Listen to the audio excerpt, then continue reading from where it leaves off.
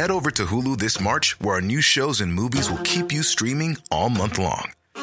Catch the award-winning movie Poor Things, starring Emma Stone, Mark Ruffalo, and Willem Dafoe. Check out the new documentary, Freaknik, The Wildest Party Never Told, about the iconic Atlanta street party. And don't miss FX's Shogun, a reimagining of the epic tale, starring Anna Sawai. So, what are you waiting for? Go stream something new on Hulu. If you're into films and listening to clued up people talking about them, then check out Unspooled. In each episode, the film critic Amy Nicholson and the actor, comedian and all-round movie buff Paul Scheer take a film from the American Film Institute's Top 100 list and pull it apart. I've listened to some good episodes recently about Apocalypse Now, 2001, A Space Odyssey and E.T.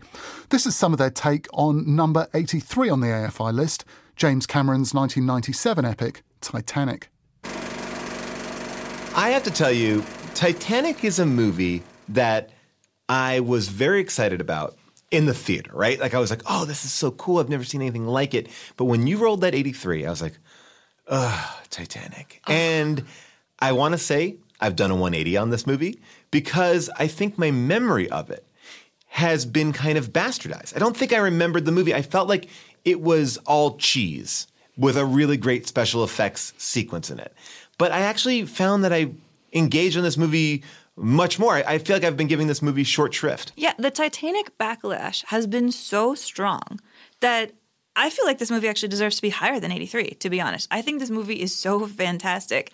I have some theories as to why that backlash began. It basically rhymes with James Cameron. But this movie meant the world to me. I think I saw this movie 3 times in theaters. I stole a poster from the movie. I put it up in my college dorm room. I went nuts. This is my film. Do you ever get asked what's the one movie you would watch a bazillion times in a row that if you're flipping through the channels you just can't turn it off? Yeah. Because to me that's Titanic. Like full stop. This is my movie. How many times have you seen Titanic, do you think? Possibly in the 30s. Wow. I have it on VHS and that dual deck VHS thing. Oh, I remember that. It was like for those of you listening, there used to be VHS tapes and they came in a 2-pack. Like that's how big the movie was. Only like Godfather 2 came in the 2-pack. I will say that in my research for Titanic, I thought Roger Ebert had a great quote about it. He said, "It's flawlessly crafted, intelligently constructed, strongly acted, and spellbinding. Movies like this are not merely difficult to make at all, but almost impossible to make well." And I feel like that is, I will say just from a special effects standpoint, watching this movie, I'm like, this looks fantastic. Like, and talking about another epic like Ben-Hur, I'm like, oh, this is interesting. These movies are rewarded by AFI. It's true. Maybe we'll discover as we go through this list that the longer your movie is, the better of a chance it is. This is 3 hours and 15 minutes. I don't regret a second of it. Titanic, to me, coming out in 1997, is really fascinating because it feels like it's both the last of the Ben-Hurs, of the classic Ben-Hurs, and the beginning of everything to come. You know, it's this old-style epic, but it's also breaking every technological new ground. It's shaping our new world of CG. It's shaping what films are going to look like in the future. And arguably launching one of the biggest male stars of our time. I mean, I think DiCaprio, this is what catapulted him into this stratosphere. I mean, this became Leo-mania. I mean, was Leo-mania happening before? I mean, it... Yeah. Okay. Yeah. There was a little movie called Romeo and Juliet the year before. Wait, that was before this? Yeah, that was before this. I mean, that's how James Cameron pitched this movie, is he said Romeo and Juliet on a ship. Well, it's so funny you say that because I wrote down, this is Romeo and Juliet. Like, these characters are so arched, they're so big, but I'm kind of okay with it. There's a long period where everybody was in love with Leonardo DiCaprio and we just wanted to watch him die. I mean, if we can't have him, no one can. Everyone will watch him die. He was so wonderful. And this is the beginning of the Leonardo DiCaprio going from hair in your face to hair slicked back, which is the beginning of the end for me as far as DiCaprio is concerned. Oh, really? That's when you check out? I like hair in the face. So you like beginning of movie, end of movie DiCaprio, not middle of movie DiCaprio where he goes to like the fancy dinner. Yeah, as soon as he goes Irish jigging and his hair gets in his face, that's my man. You're right. So you were talking about this movie taking place at like an interesting point of time, the end of the Ben-Hurs going into like a CGI revolution.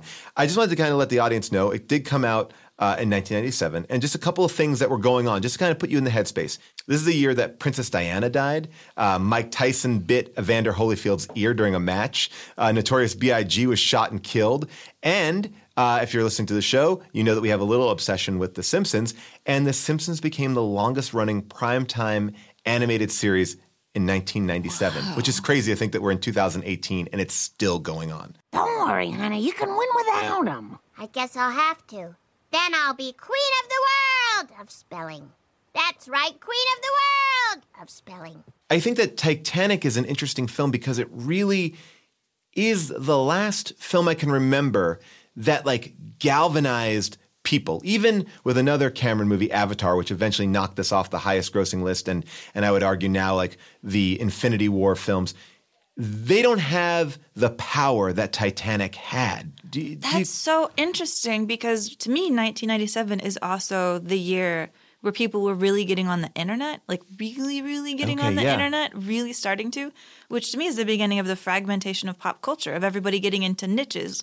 Oh, yeah. To me, maybe Titanic is the last of the Michael Jackson era where we were all really into one thing. Believe, and I love Infinity War. I'm a big fan.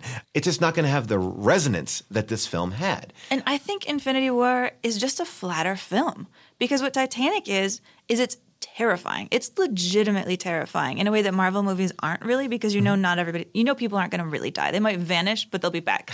There's real death in Titanic. Spoilers. Sorry. Kind of not sorry. The love story here in Titanic is unbelievable. No other modern Avatar-y kind of film even compares to that. Everything here is just operating. It's a thriller, it's action, it's historical, it's drama. It's literally every genre in this gigantic package, and then it's flawlessly done. The love story is a very small section of the movie when you look at the whole, because I kind of think of the movie in different chunks. You have obviously the Bill Paxton section that kind of bookends it. Then you have the love story, and then you have the accident. The sinking of the Titanic. The Rose and Jack romance part really is starting at 40 minutes in, and by an hour and 47 minutes in, we're hitting the fatal crash. So then the movie just goes full on thriller. So I feel like they do a lot of legwork in that time to set up this grand romance, which I thought was surprising at how economical it is. A lot of times I think we find that films now spend too much time setting up stuff. And here they really were able to cut to the chase. Well, I think it's astonishing how real their romance is.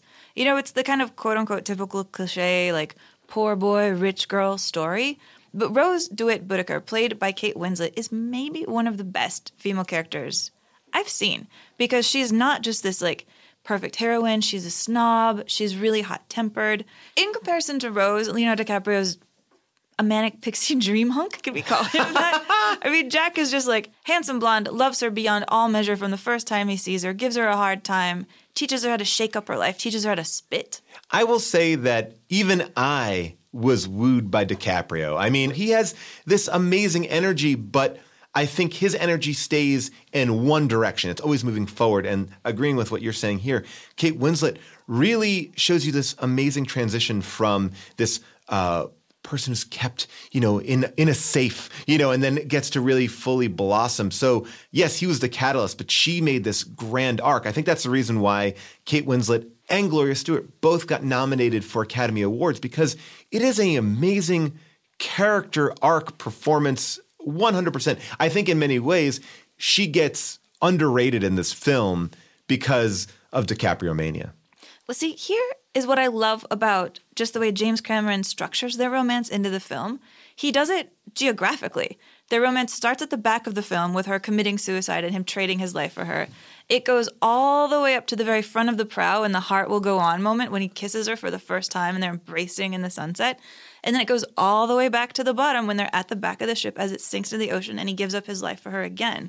Wow. It's this beautiful circular arc. You just blew my mind with that. I did not think of it like that. That's actually really – it's amazing. I think one thing that this movie does so well is geography. Like, does it so well. James Cameron is amazing at this. Like, he sets up how the entire ship looks like. He's like, here's steerage, here's the big gears at the bottom and the coal stuffers, here's first class, here's the dining room, here's the deck. He sets it up so well that when the ship goes to hell at the end of it and they're running through everything, we know where everything is. We've been there. We have the geography. I will argue that he even does it before the actual movie starts by showing you that dive footage of the actual Titanic. You're in the actual Titanic. Then you come out and you're with Bill Paxton, and then they show you a like computer generated simulation of how the Titanic sank. So you understand everything before you even get on that boat. He understands that you don't get tension from not knowing what's happening, that you get tension from knowing what's going to happen. You know that ship is going to break in half. And how it's literally going to break in half when Bill Paxton's buddy,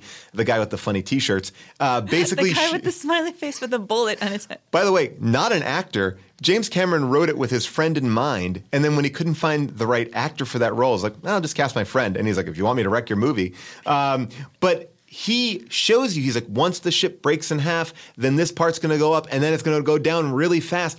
It literally lays out every detail of the accident before you're even there, and then it's like in the back of your mind. So the entire film, it works on all these levels. It almost allows you to enjoy the end more because you know what's going to happen. It's foreshadowing. Paul Scheer and Amy Nicholson discussing Titanic on Unspooled, and that's produced by Josh Richmond. Botox Cosmetic, out of botulinum toxin A, FDA approved for over 20 years. So, talk to your specialist to see if Botox Cosmetic is right for you. For full prescribing information, including boxed warning, visit BotoxCosmetic.com or call 877-351-0300. Remember to ask for Botox Cosmetic by name. To see for yourself and learn more, visit BotoxCosmetic.com. That's BotoxCosmetic.com.